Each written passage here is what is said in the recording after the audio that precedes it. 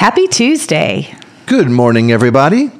It is the 7th of November, 2023, and we changed our clocks back, and so it's actually bright outside right now. It is. Yeah. Oh, look at the way the sun is hitting those trees with the yellow. Like it's just landing right on those fall colors. It's just beautiful. Oh my gosh. What a change from last week when it was not so light. Yeah.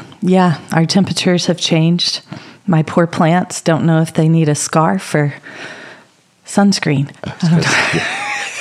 Aircon. Yeah. It's really warmed up again, which is fun. Mm-hmm. We'll take it. Yeah. It's not hot. It's just no, it's lovely. Yeah, it's just very nice. We actually it's very fallish. Now we kind of had a little winter. Well, I mean, not winter really, but we went below freezing and maybe a little early for that. I don't know. I'm not the farmer's almanac over here. I'm not either. Okay. No, I don't know. But hey, it's warmed up. Yeah. So we have a birthday today. We do have a birthday today. Happy birthday, Unifier. Happy birthday, Unifier. What a beautiful day for a birthday. Yeah.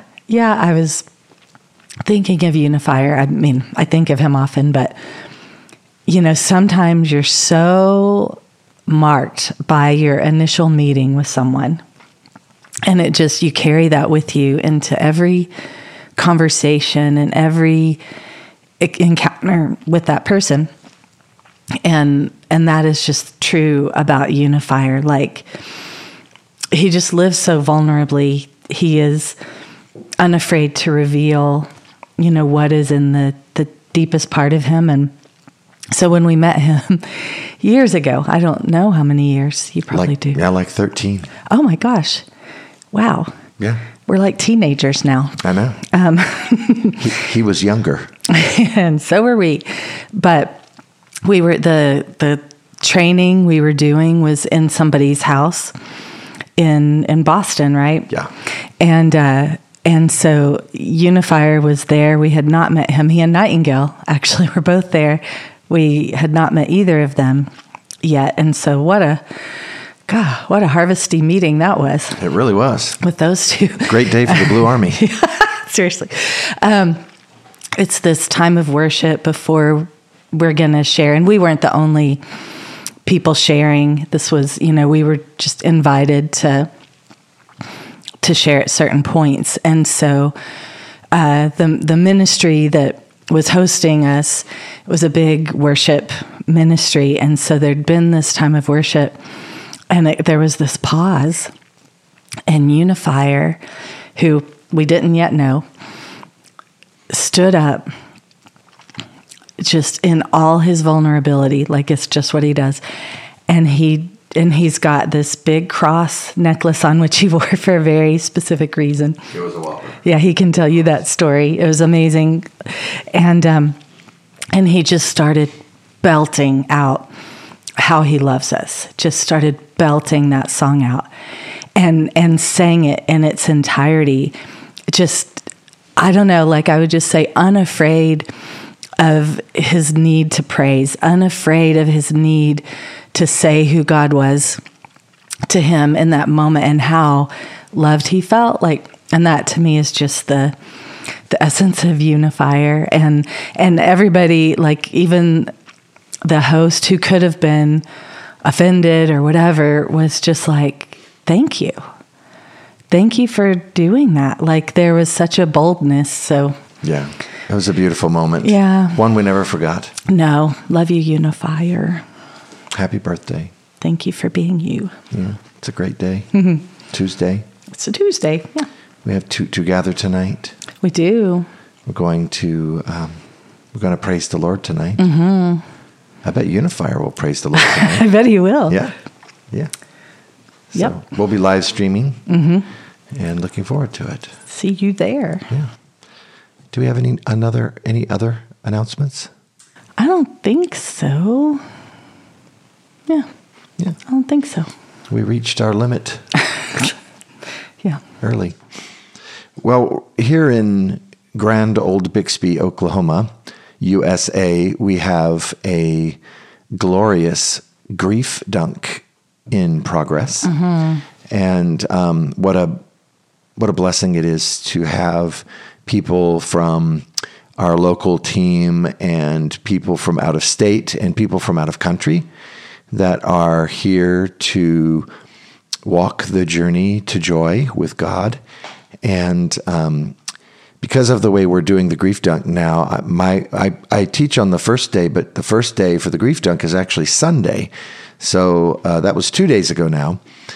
And what an honor it was to get to hang out with that incredible group of people for a day, and said some things that were new, which happens sometimes, and then just sort of left it for God to do what God does. And then as I was putting together a podcast for this morning, I had no idea, but God really had the topic of grief in mind. And so we kind of went through that, and then ended up being kind of a surprise for me, a little bit of a surprise of how Sunday, some of those new things got tied in a kind of a you can't make it up way. So that's fun. So let's do that this morning. And we're going to start with something we've done before. And of course, it's all in the Bible, so it's all been done before. But we're going to read this not for the first time in a podcast or in a book. And that is Isaiah 53, verse 3 through 5. And this is the prophecy from Isaiah of our King, Jesus. And so, but I am going to start in verse 3. So he, which we know from what was completed, is Jesus. He was despised and rejected by men or humanity, a man of sorrows and acquainted with grief. And as one from whom men hide their faces, he was despised, and we esteemed him not. Surely he has borne our griefs and carried our sorrows. Yet we esteemed him stricken, smitten by God, and afflicted. So somewhere in there, I don't know why, but I don't think I made it to verse 5. So let's just say that's Isaiah 53, verse 3 through 4. I think I might not have put verse 5 in there, but I considered it. Anyway, so isn't it amazing to just go through those two verses and sort of marinate in them for a while, that our King Jesus was not a stranger to grief. And Isaiah said that Jesus would be acquainted with it. But we know from previous things we've talked about that word acquainted is actually yada. And yada, Hebrew 30:45, it means intimately. He was intimately aware, and he knew grief intimately. And then Isaiah says, he's got these two words, that he bore our griefs. They were borne by him, or he bore our griefs and carried our sorrows. So Elohim had me look at those words, the verbs there. And so you've got bore is nasa. And for those who want to know, nasa is Hebrew 53:75. Nasa also actually means to carry. This is classic English for me, is that we're not sure which word to use where when it comes to Hebrew. But nasa, he bore our griefs. It also means to carry. But then you have carried, which in Hebrew is sabal. And sabal is Hebrew 5445, that Jesus carried, or sabal, our sorrows. But sabal also means to bear a load and drag oneself along. And so when Jesus carried his cross, our grief and our sorrow were on his back. When Jesus was nailed to the cross, Jesus was nailed to our grief and our sorrow. And that's more of a refresher, but dang, doesn't that kind of bear repeating? It's like Jesus was actually crucified on the cross of our grief and our sorrow. So that word for grief, and there are so many, is choli, which is Hebrew 2483. It is a noun masculine made from chet, lamed, and yod. And this time I felt to pull a covenant for choli. The grief that Jesus carried, which in Hebrew also means sickness, so it's grief and sickness. It's a grief that is where you actually feel like you're ill. But the covenant of this grief is to cross the threshold into the authority of bringing heaven to earth.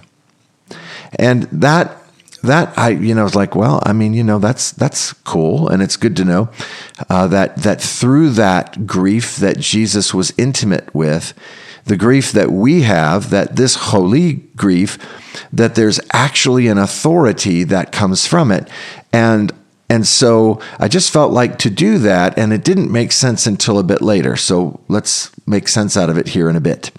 But to cross the threshold into the authority of bringing heaven to earth. So from here, I'm praying, and Elohim said, let me show you the point where Jesus expressed that grief. And I think we all know this, but it's worth repeating. So here is Matthew 27, verse 45 through 46. So we have, now from the 6th hour, there was darkness all over the land until the 9th hour. And about the 9th hour, Jesus cried out with a loud voice, saying, Ali, Ali, lama sabachthani. Sorry. Don't say Aramaic very often. Ali, Ali, lama sabachthani. That is, my God, why have you forsaken me? So in these words, we actually are hearing Jesus bearing our grief and our sorrow. Jesus is crying out in Aramaic again, so I'm not a professional at Aramaic, but I do the best I can. And but when Jesus said this, you can feel in those words that Jesus is quoting something greater. And of course, we know that Jesus is quoting Psalm 22. So now let's go to Psalm 22, and I'm going to read verses 1 through 3, and one of these is going to be very familiar from August. So, my God, why have you forsaken me? Why are you so far from saving me from the words of my groaning? Oh my God, I cry by day, but you do not answer, and by night, but I find no rest. Yet you are holy, enthroned on the praises of Israel. So first of all, we have this Psalm of David, and it always gives me like a deep chills, like on my skin when I hear David, who is expressing this heart wrench. And when he does that, we remember David, who is the forefather of Jesus, is prophesying, not only saying his own story, but prophesying the future of his great grandson, capital S. So this is like the ultimate poem that demonstrates the journey of grief that Elohim gave to the people, because in this 3 verses, you have David lamenting, but then he surrenders, and he does so with praise. And what praise is this? It's Tehillah praise, of course. So David surrenders with Tehillah praise to the Lord, and in so doing participates in the enthronement of God. So what was just so mind-boggling to me is yes, and I said this on Sunday, but I didn't really know the connection like this morning. Tehillah is a crucial part of our journey through grief to joy. But when we look at the covenant of Tehillah, we know it's the authority to create. And so when Choli, which is grief, that sickness that Jesus was intimately acquainted with, is our authority of bringing heaven to earth, we see that through our praise connected with grief, that we are bringing the authority to create from heaven to earth, and that the two go together completely. You don't have grief without Tehillah praise, right? And so when we enthrone Elohim by our praises, and when we recognize that only God is holy, that pure selflessness of the Lord, we're opening the door to the authority to create. And from the throne comes everything we need to set the table for intimacy, for comfort, for healing, and for rest. That one thing that David cried out for, that he was looking for. So how did he get there? Is he praised the Lord. So when we are grieving, our call from heaven is to Tehillah praise. And I just this morning, I was thinking about the grief that's happening in Israel right now and in Gaza right now, and how we can respond to that with our Tehillah praise.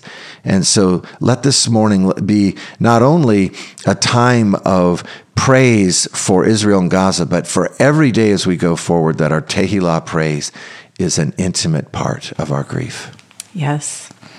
Yeah, I'm looking forward to tomorrow being with those at the Grief Dunk, because that's the essence of what I get to share, is that creating place. And about Jesus' lament, like, I just will never get over that even his lament was provided for through Psalm 22. He actually quoted the entirety of that passage, not just that beginning. Our translations only have that beginning, but he quoted it in its entirety. And when you read it, you read things about pierced feet, and it's just astounding that David gave those words, and they were a provision from then to that moment on the cross. And it's just beautiful. Hallelujah. Also love that carried is a bridal word. It's a word that describes being taken to the place of the wedding. And Jesus did that in so many ways. So speaking of Tehillah, we have a few testimonies. Ooh. Yeah, and just astounding. So this is from Harmony and Magnum. So this happened in October, and so it really started with just their desire to open a gate and send a wave of Tehillah praise from their region. And so from that moment, Harmony went downstairs and the water to their house was off. And this has been an occurrence for them. Like the water, they're kind of up on a hill, and I might not be getting all this completely accurate, but there are times when the water, it can't get pumped up to them, and just they've had various times they've been without water. So they found that their neighbor was also without water, who they share the well with. And so the problem was their deep well pump was not staying on, so it would start going and then it would go off. And so they didn't really know, was this a pump issue or a water level issue? But they had some family things going on, and so they had to just kind of let it go. So they got home that evening and they had a time to pray, and Magnum was praying regarding to the water levels in the well and for creation to come and help us, to come and help them. I love that so much. And so in the night, Harmony was very wakeful, and it was actually Rosh Hadesh. And so she was praying for the gate of praise and just looking at the mystery of the missing water. And she actually felt her prayers going deeper and deeper. And so then at 3:33 a.m., she felt this call to surrender, and she prayed, Elohim, no matter what, I surrender to you and I praise you. Thank you for no sleep. Thank you for no water. Thank you for all your provision in the seeming lack. Thank you for hearing my prayers. Thank you for being present, even when I just don't know. And then she fell asleep, and it was a bit after 4 a.m.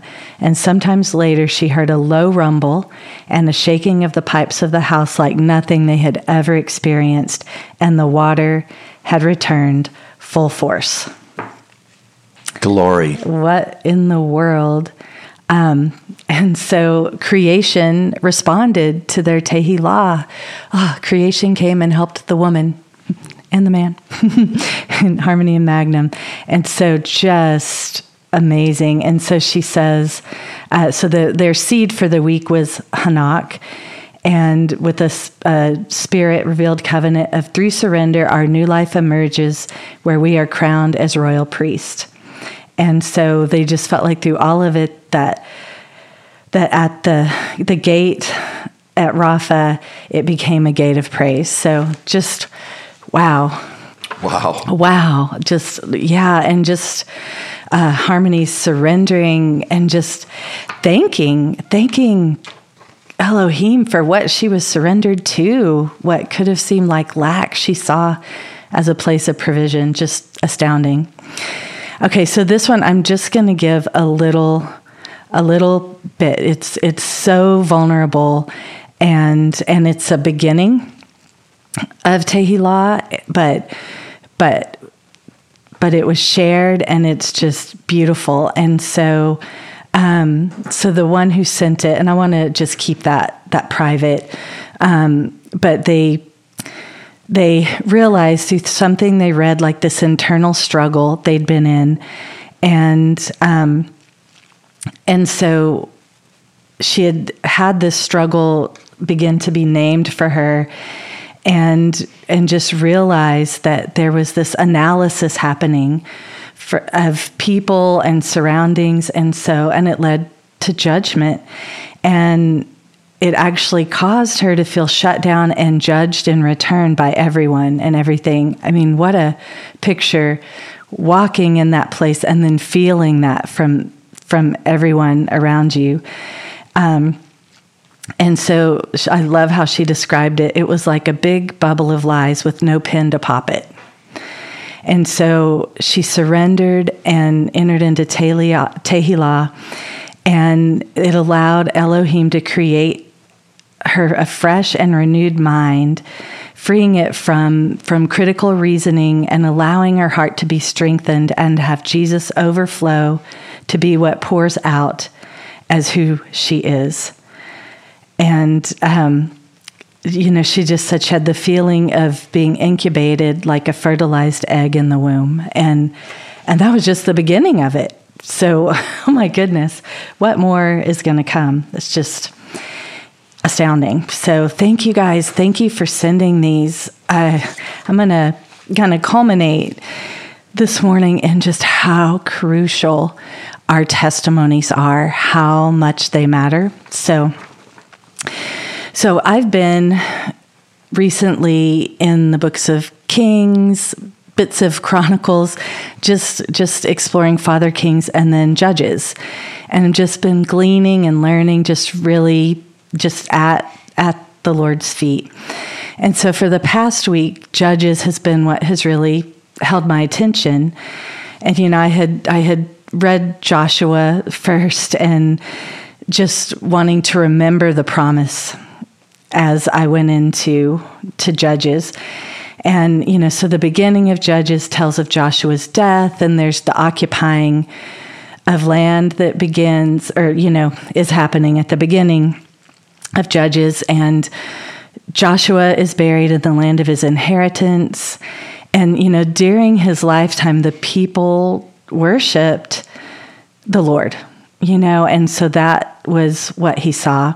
And so this is, him being placed in inheritance and occupying that inheritance, occupying that land is being told. And then we come to chapter 2, and this cycle begins. This cyclical story begins, and it's this cycle of missing God, missing the mark, just this cycle of sin.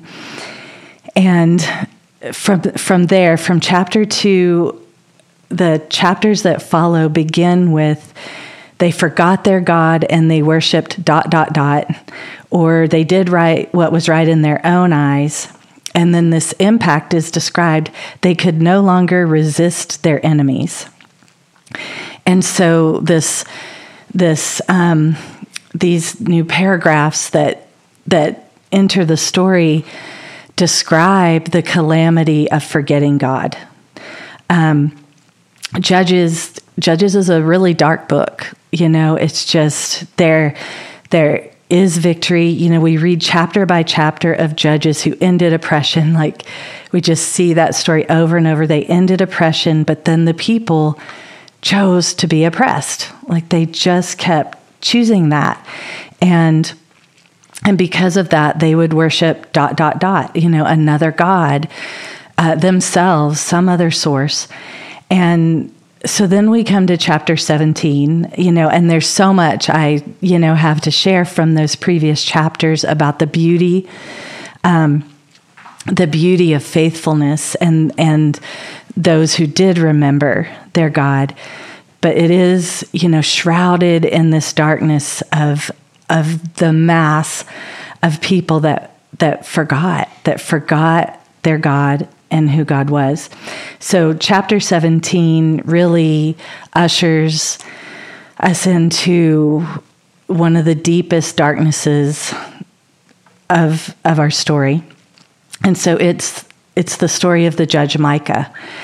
And Micah did something interesting. He made an idol. So this judge appointed, put in place, makes an idol and installs it in his home.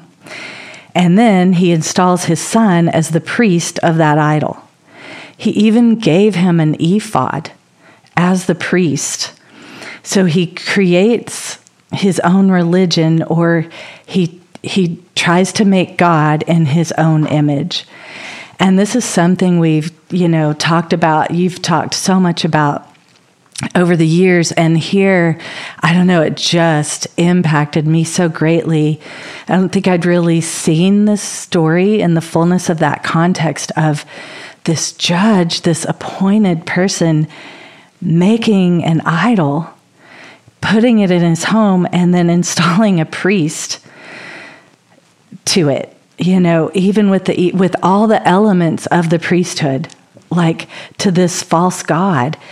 And so what a story of the impact of making God in our own image. It led to this deep, deep darkness that the remaining chapters of Judges tell of. And it actually ends with, yet God is on the move, in this darkness. And so then Micah does something else when he doesn't see the effect he wants of his idol. Maybe it's that he needs an actual priest to come. And so he gets a Levite and somehow talks him into coming and being the priest of his idol. So he displaces his son and now brings the Levite. And he says, now the Lord will surely be good to me. And so everything in these efforts to make God in his image is looking for goodness for himself instead of greatness for all, instead of everyone to experience the greatness of God, which was part of what the judges were called to do, were to help the people remember that their God was great. But here there's this darkness of forgetfulness, just this calamity, this chaos that comes from forgetting God.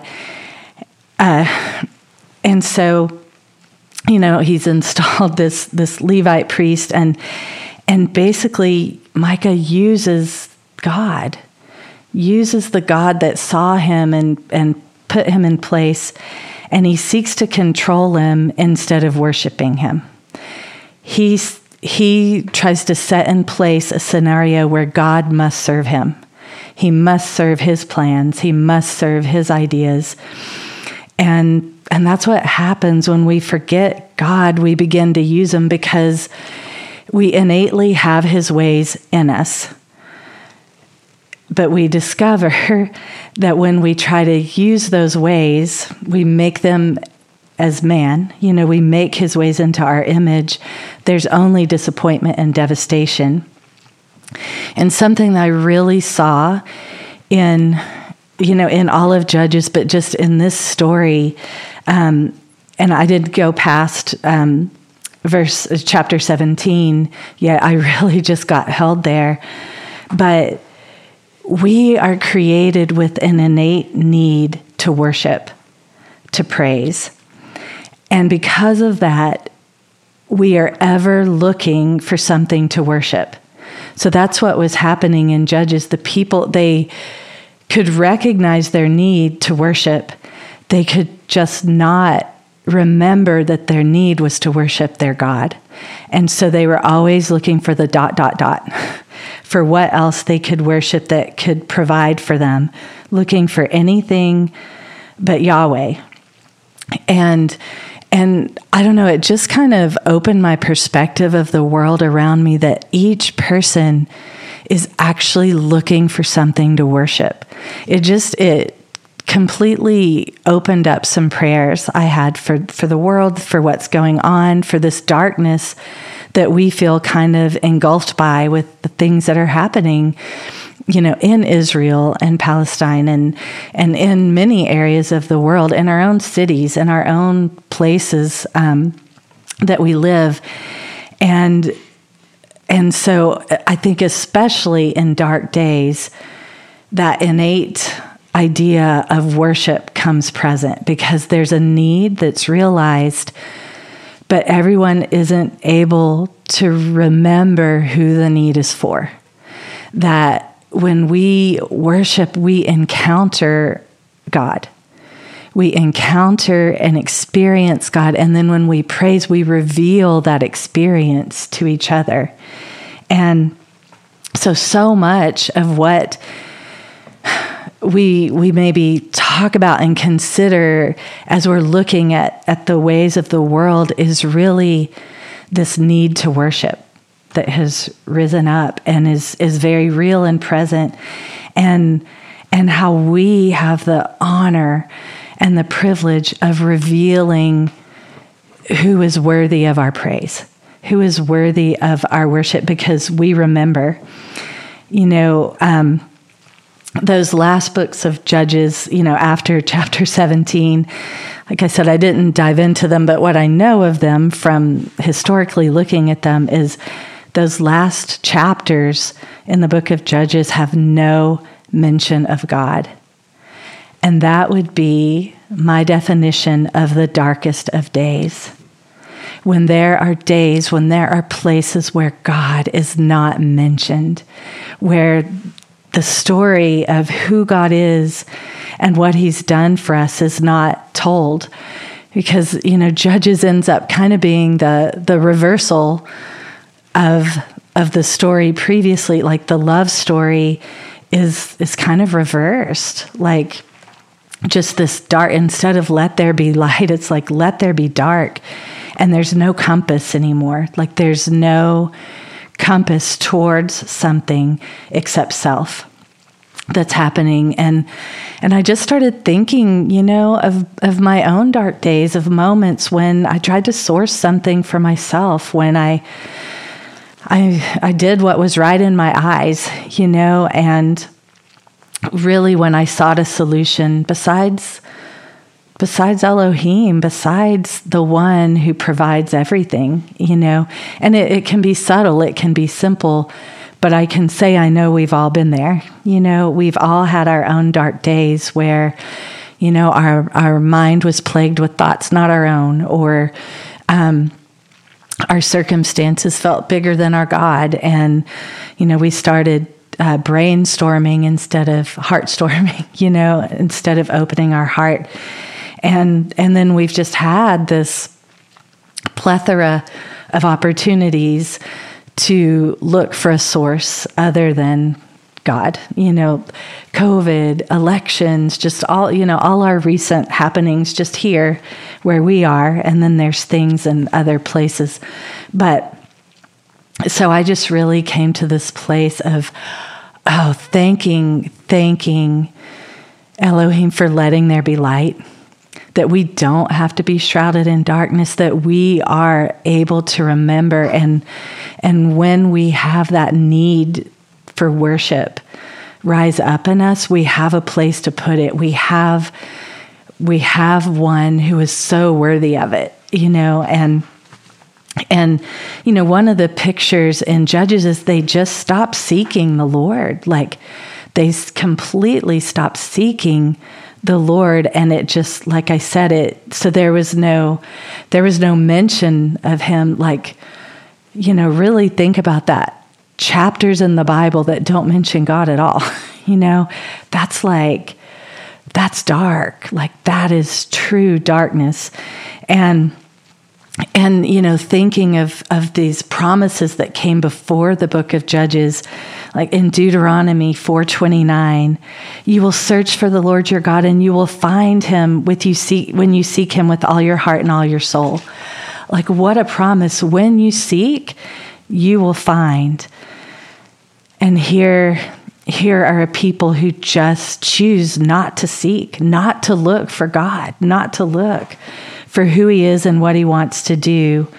And what's really being revealed, in this story in Judges, though, is this longing for a true judge, a true deliverer, for light to come again and to reveal. I think it revealed a longing to be authentic. Like, for me, it's just this longing to be authentic in all my ways because I want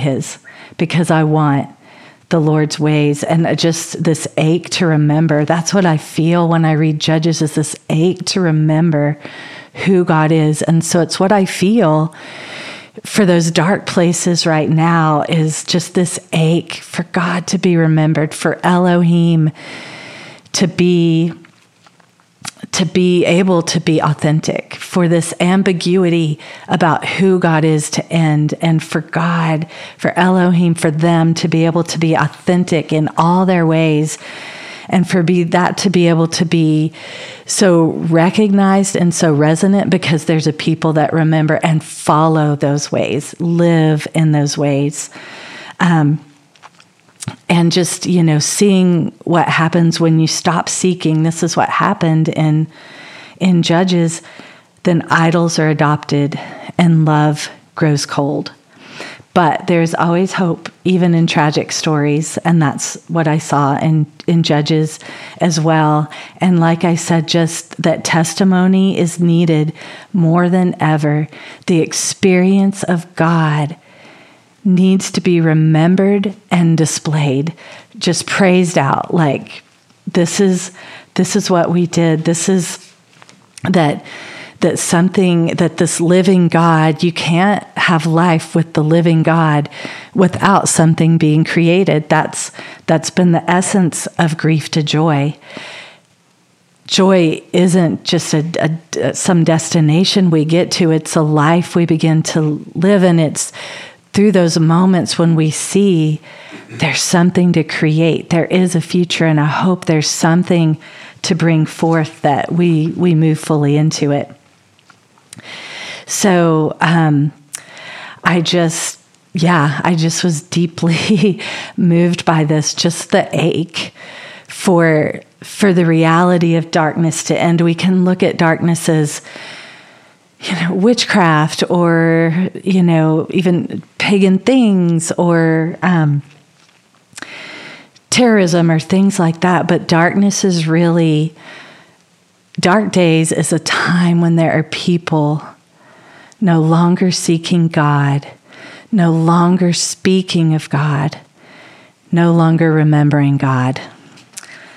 And I know none of us want to live in those days. So this just really led me to the import of Mother Judges and Father Kings. And, that's why I was in the book of Judges, just gleaning. And I have some treasures that are for another day, but I just wanted to so simply state it again, like, it's the time of the rise. Yahweh is hovering over our returns, and some of that hovering is for us to be the most authentic people, like to end the ambiguity by being his, by being seen, known, heard, experienced as belonging to God, and delighting in being there, like delighting in that belonging, like not looking for another place to be,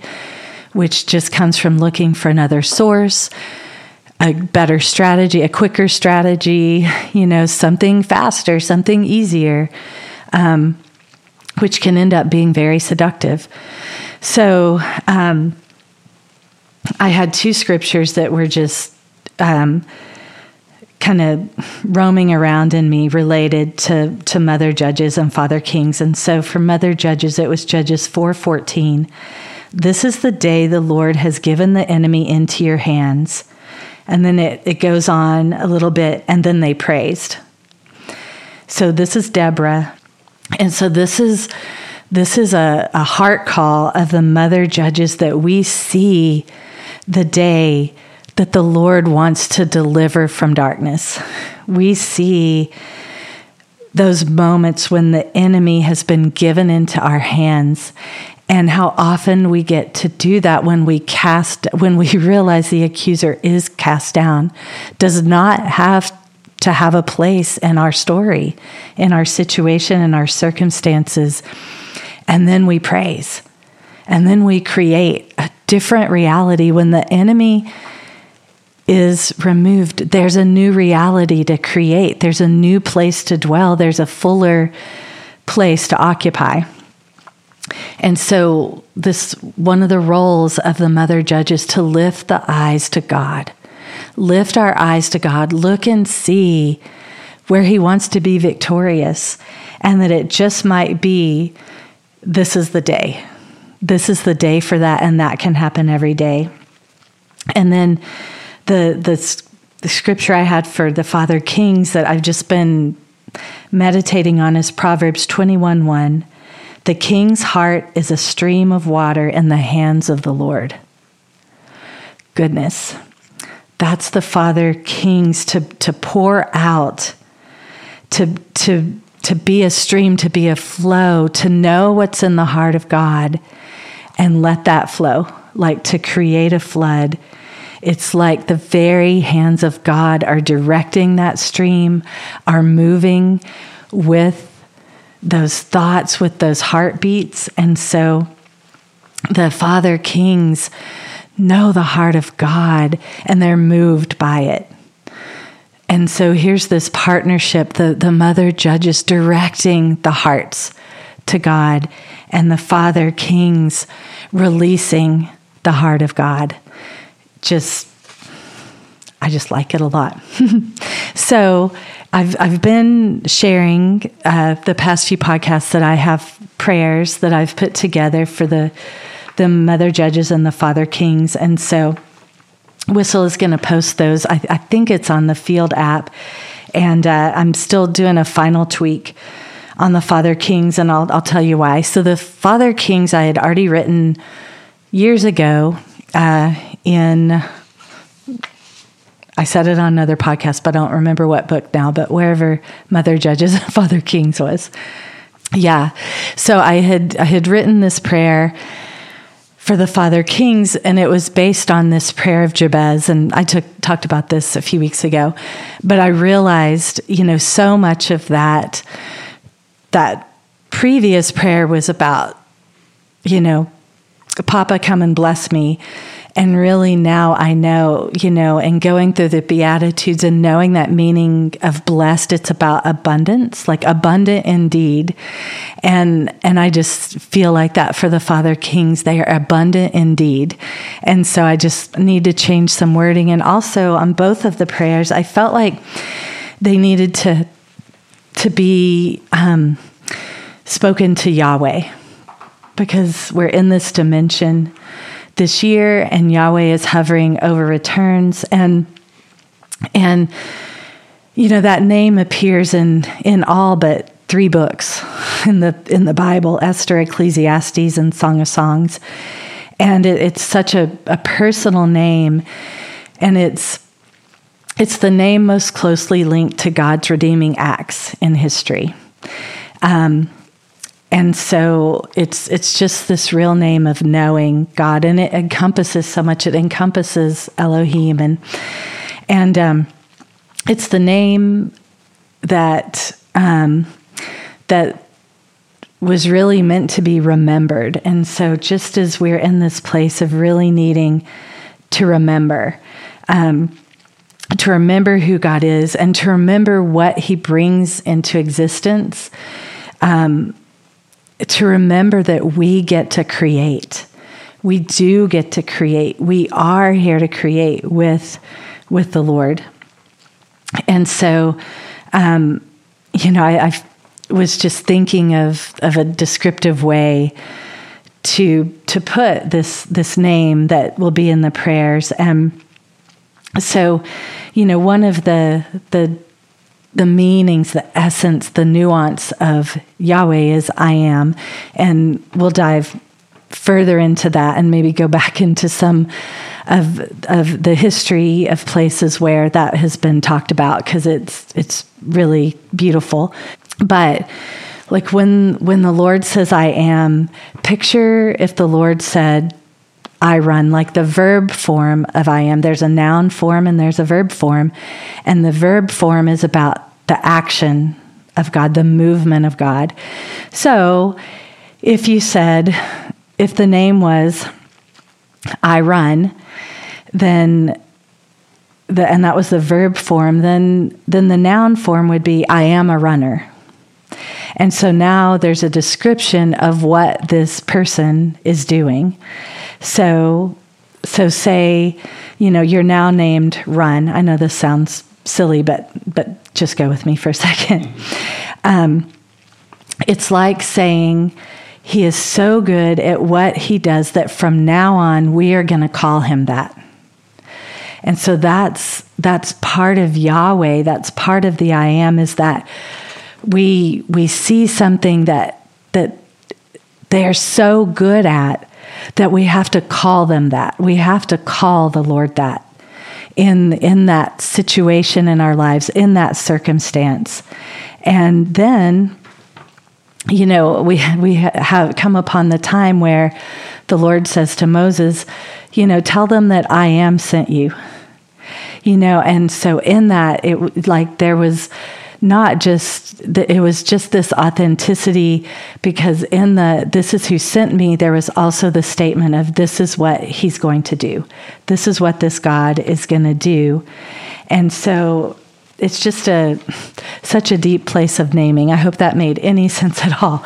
But it's like giving room. It's like letting the name of God expand every time you say it, because you identify with what you know God wants to do, and you call him according to what he wants to do, like what you've seen him do before, like according to your experience of what has happened, what is happening, and what will happen, the past, the present, and the future.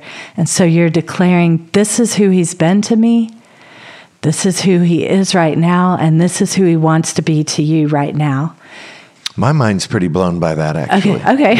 So, well, good. Yeah, I think the runner was a great analogy. Yeah. Well, good. Score. It made sense to me, but yeah. So thank you. Okay, so I'm going to touch the Father King's prayer next week, but I want to share about the Mother Judges one this week.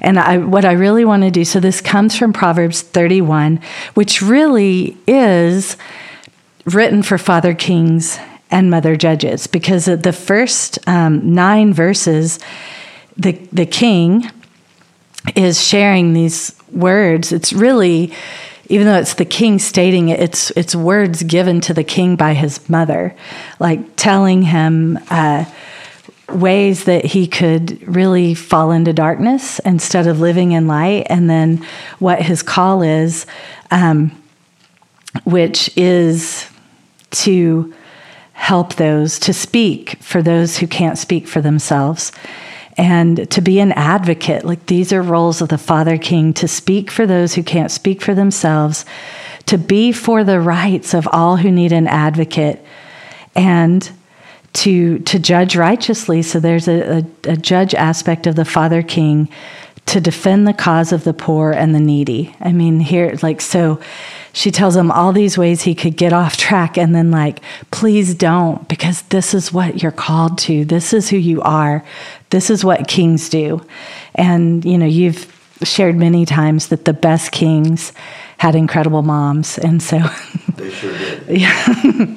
So then we come to the infamous, you know, verses 10 on, and, you know, that can feel like this description of this unattainable woman. It makes me think of Pride and Prejudice, where, you know, I think it's Elizabeth that says, I've never known such a woman, but if she existed, she would be a fearsome thing to behold. And, you know, and so yeah, this is, it's not meant to be a measuring stick. It's meant to be a revelation. And it is a revelation of the mother judges. And so I want to just touch on, I felt to pull out 5 aspects of the mother judges for this prayer, because there's 5 portions to the Father King prayer. And you could write a novel if you were writing a prayer on every verse of this description of not the perfect woman, but the radiant bride, the bride that reveals the groom. That's really what this passage is about. And I mean, starting at verse 10, I can't remember that term. I don't want to say the wrong one and then plant the wrong thing in people's heads. But each verse begins with one of the letters of the alphabet, and so it goes through all the letters, beginning with Aleph and then culminating at the end of the alphabet. So it's, yeah, I don't want to try to say the word and it be wrong. So I just want to touch on a few things so you'll know how I got to where I got. Because like I have done the deepest dive into these verses and looked at every single word. And so like I have a very long prayer that I have related to this that just means a lot to my heart. But I knew I needed to not nutshell it, but kind of bring the nuance of it for us to all, you know, for we mother judges to be praying together. So first of all, is the description of the radiant bride, and it begins with, who can find a virtuous bride? And what I found on that word virtuous is it's Hayil is the word. It's Chayil.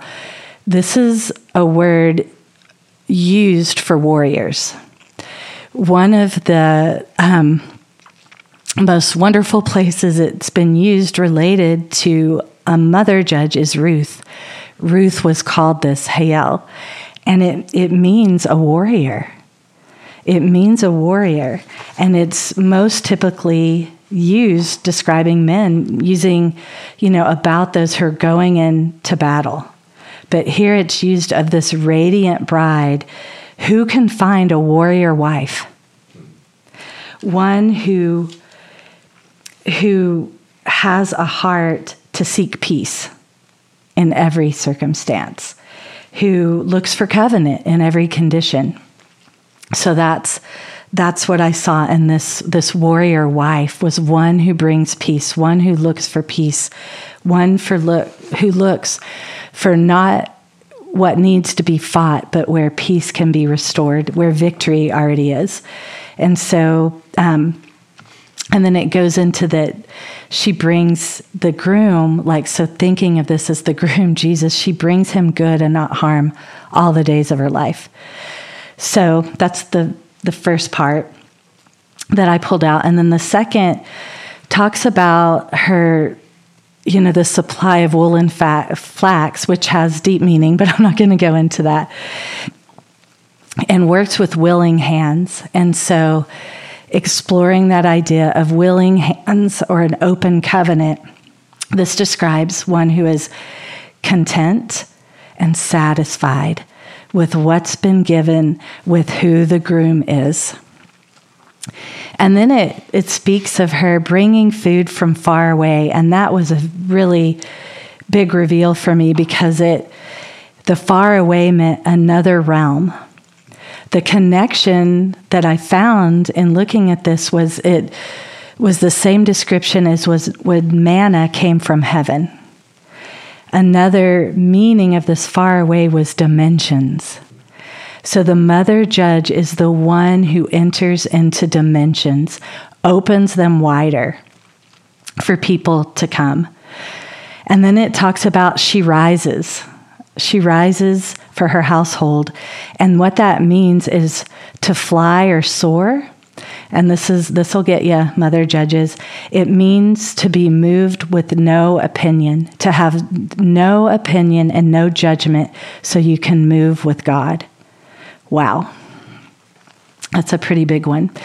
And then another section, so the third part is that it's about her considering a field and then buying it. And so it's about being an emissary or a missionary in the fields that have been purchased for you, and being passionate about the bringing forth of the fruit. This word field is also a military term.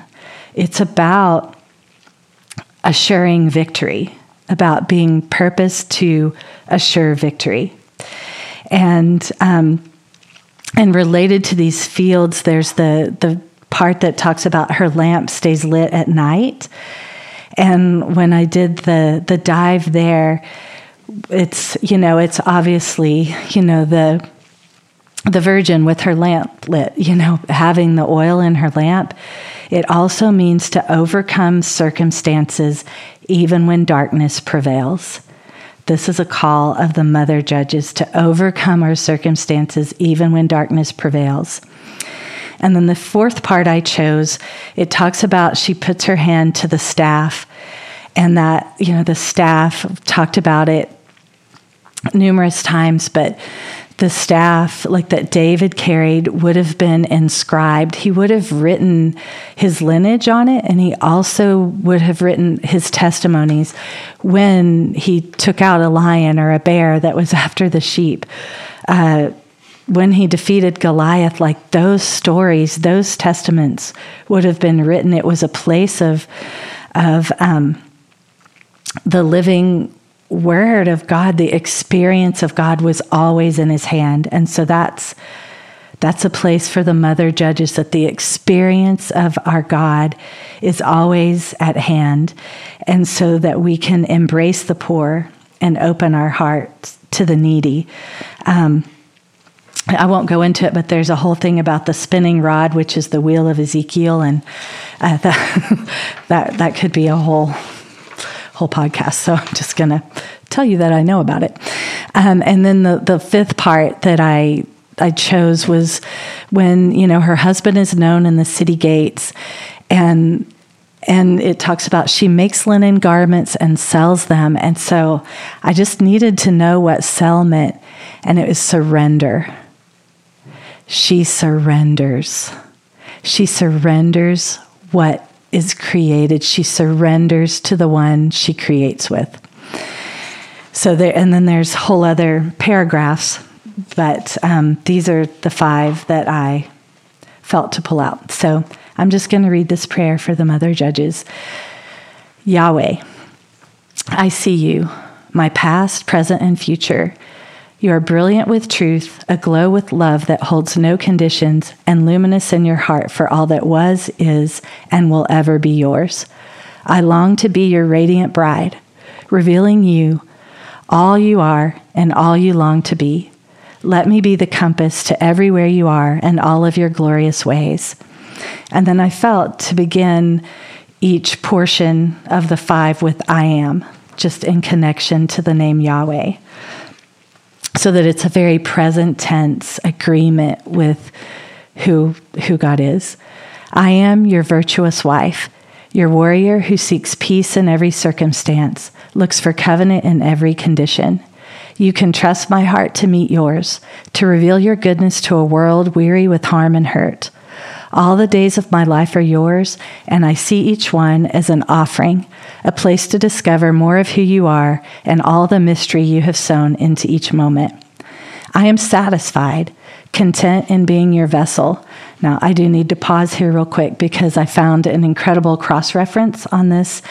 And it was in, I don't remember if it's 1st or 2nd Peter, but Peter's having this discourse and he talks about honoring women as the weaker vessel.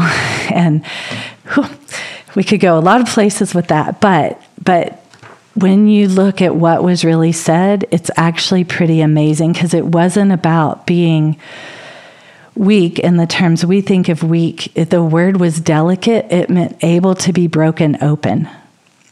Able to be open. And that word vessel is actually for the outrigging of a ship. So it's the sails, the rudder, the anchor, all of those things that help with navigation, speed, and pause, and the ability to pause. So that's how I got this next part. I am satisfied, content in being your vessel, the outrigging, the adornment of all you are doing.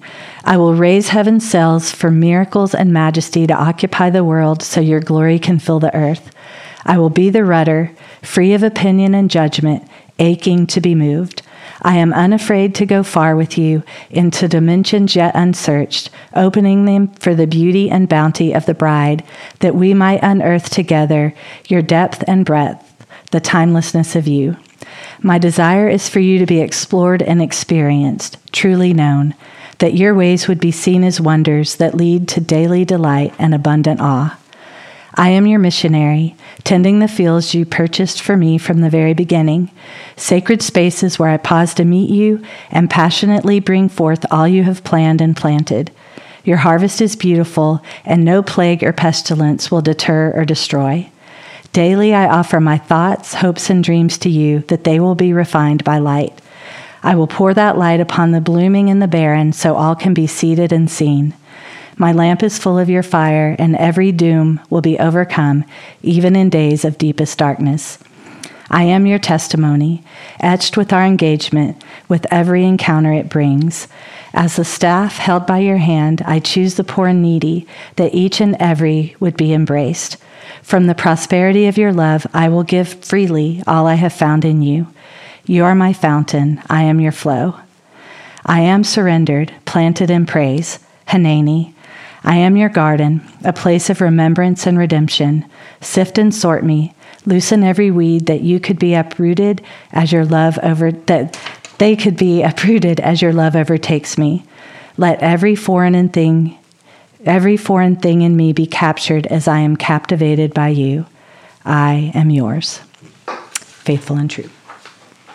Amen. Yeah. Yeah, praise God. That's a world changer. Yeah. Yeah. And next week I'll read out, it'll be posted, the Father King prayer will be posted probably today by Whistle, but I'll read it out next week because I think it's important just to read it over each of us. So it's very sweet. Yeah. Well, we love you all so much. We do.